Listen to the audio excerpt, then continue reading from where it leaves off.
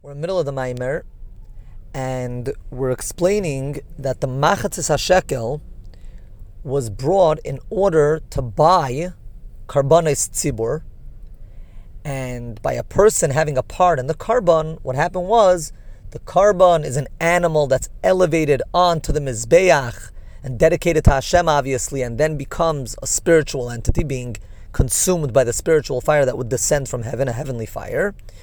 And each individual that had a part in it also was elevated.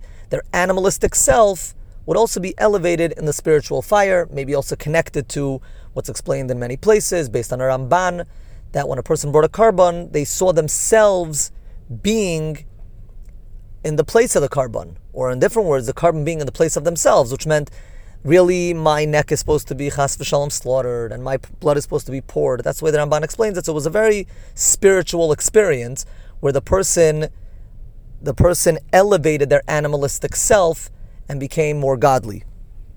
After the Churban Bayis, so now we started talking about the Gimel Dvarim on which the Olam is made, which one of them is Avoda, which is Tefla, as we're going to talk about. Ve'eze hi Avoda Shebelv zu Tefla, the service of the heart is davening. V'chol ha-Tefla hi, what is the whole davening about? להעמיק דעתו ובינתו, to think in depth using the das and the bina. Bigdulot Saint Sof Baruch in the greatness of Hashem. Atu Hashem lebdech chulu, thinking about what we spoke about earlier, how Hashem is really the only true existence. Havaya Elkiנו Havaya echad. והפירוש של אחד הוא שגם עתה אחר שנברא העולם במקום וזמן מזרח ומערב צפון ודרום ומעלה ומטה וכן בחינת זמן שיתא אלפי שני הווי עלמא הוא גם כן אחד. What does it mean when we say Havaya is echad?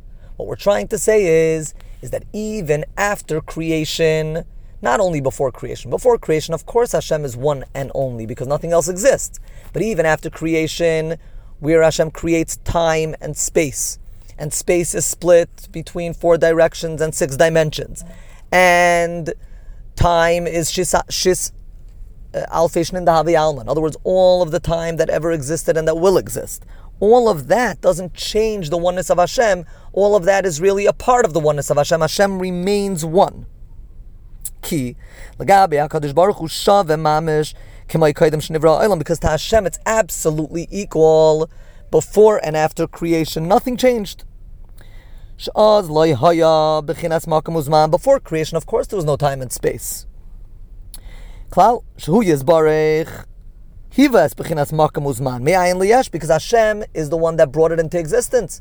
So when Hashem exists before that, prior to that, there is no time and space. In other words, there's a level in Hashem where there is no time and space. He brings it into existence from nothing to something.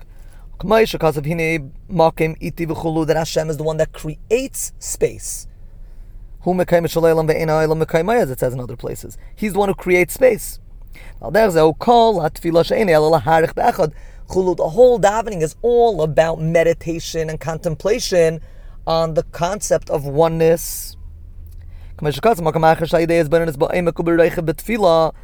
through the deep thinking that happens during davening, which is what the whole purpose of davening is, thinking in depth and in breadth, thinking a lot about these concepts, Yislaiv, Libay, so then the final purpose is accomplished where the heart gets kindled and on fire. But shukah nifla, with an intense desire, to become a part of that true oneness, become a part of that oneness and not to be separated from that.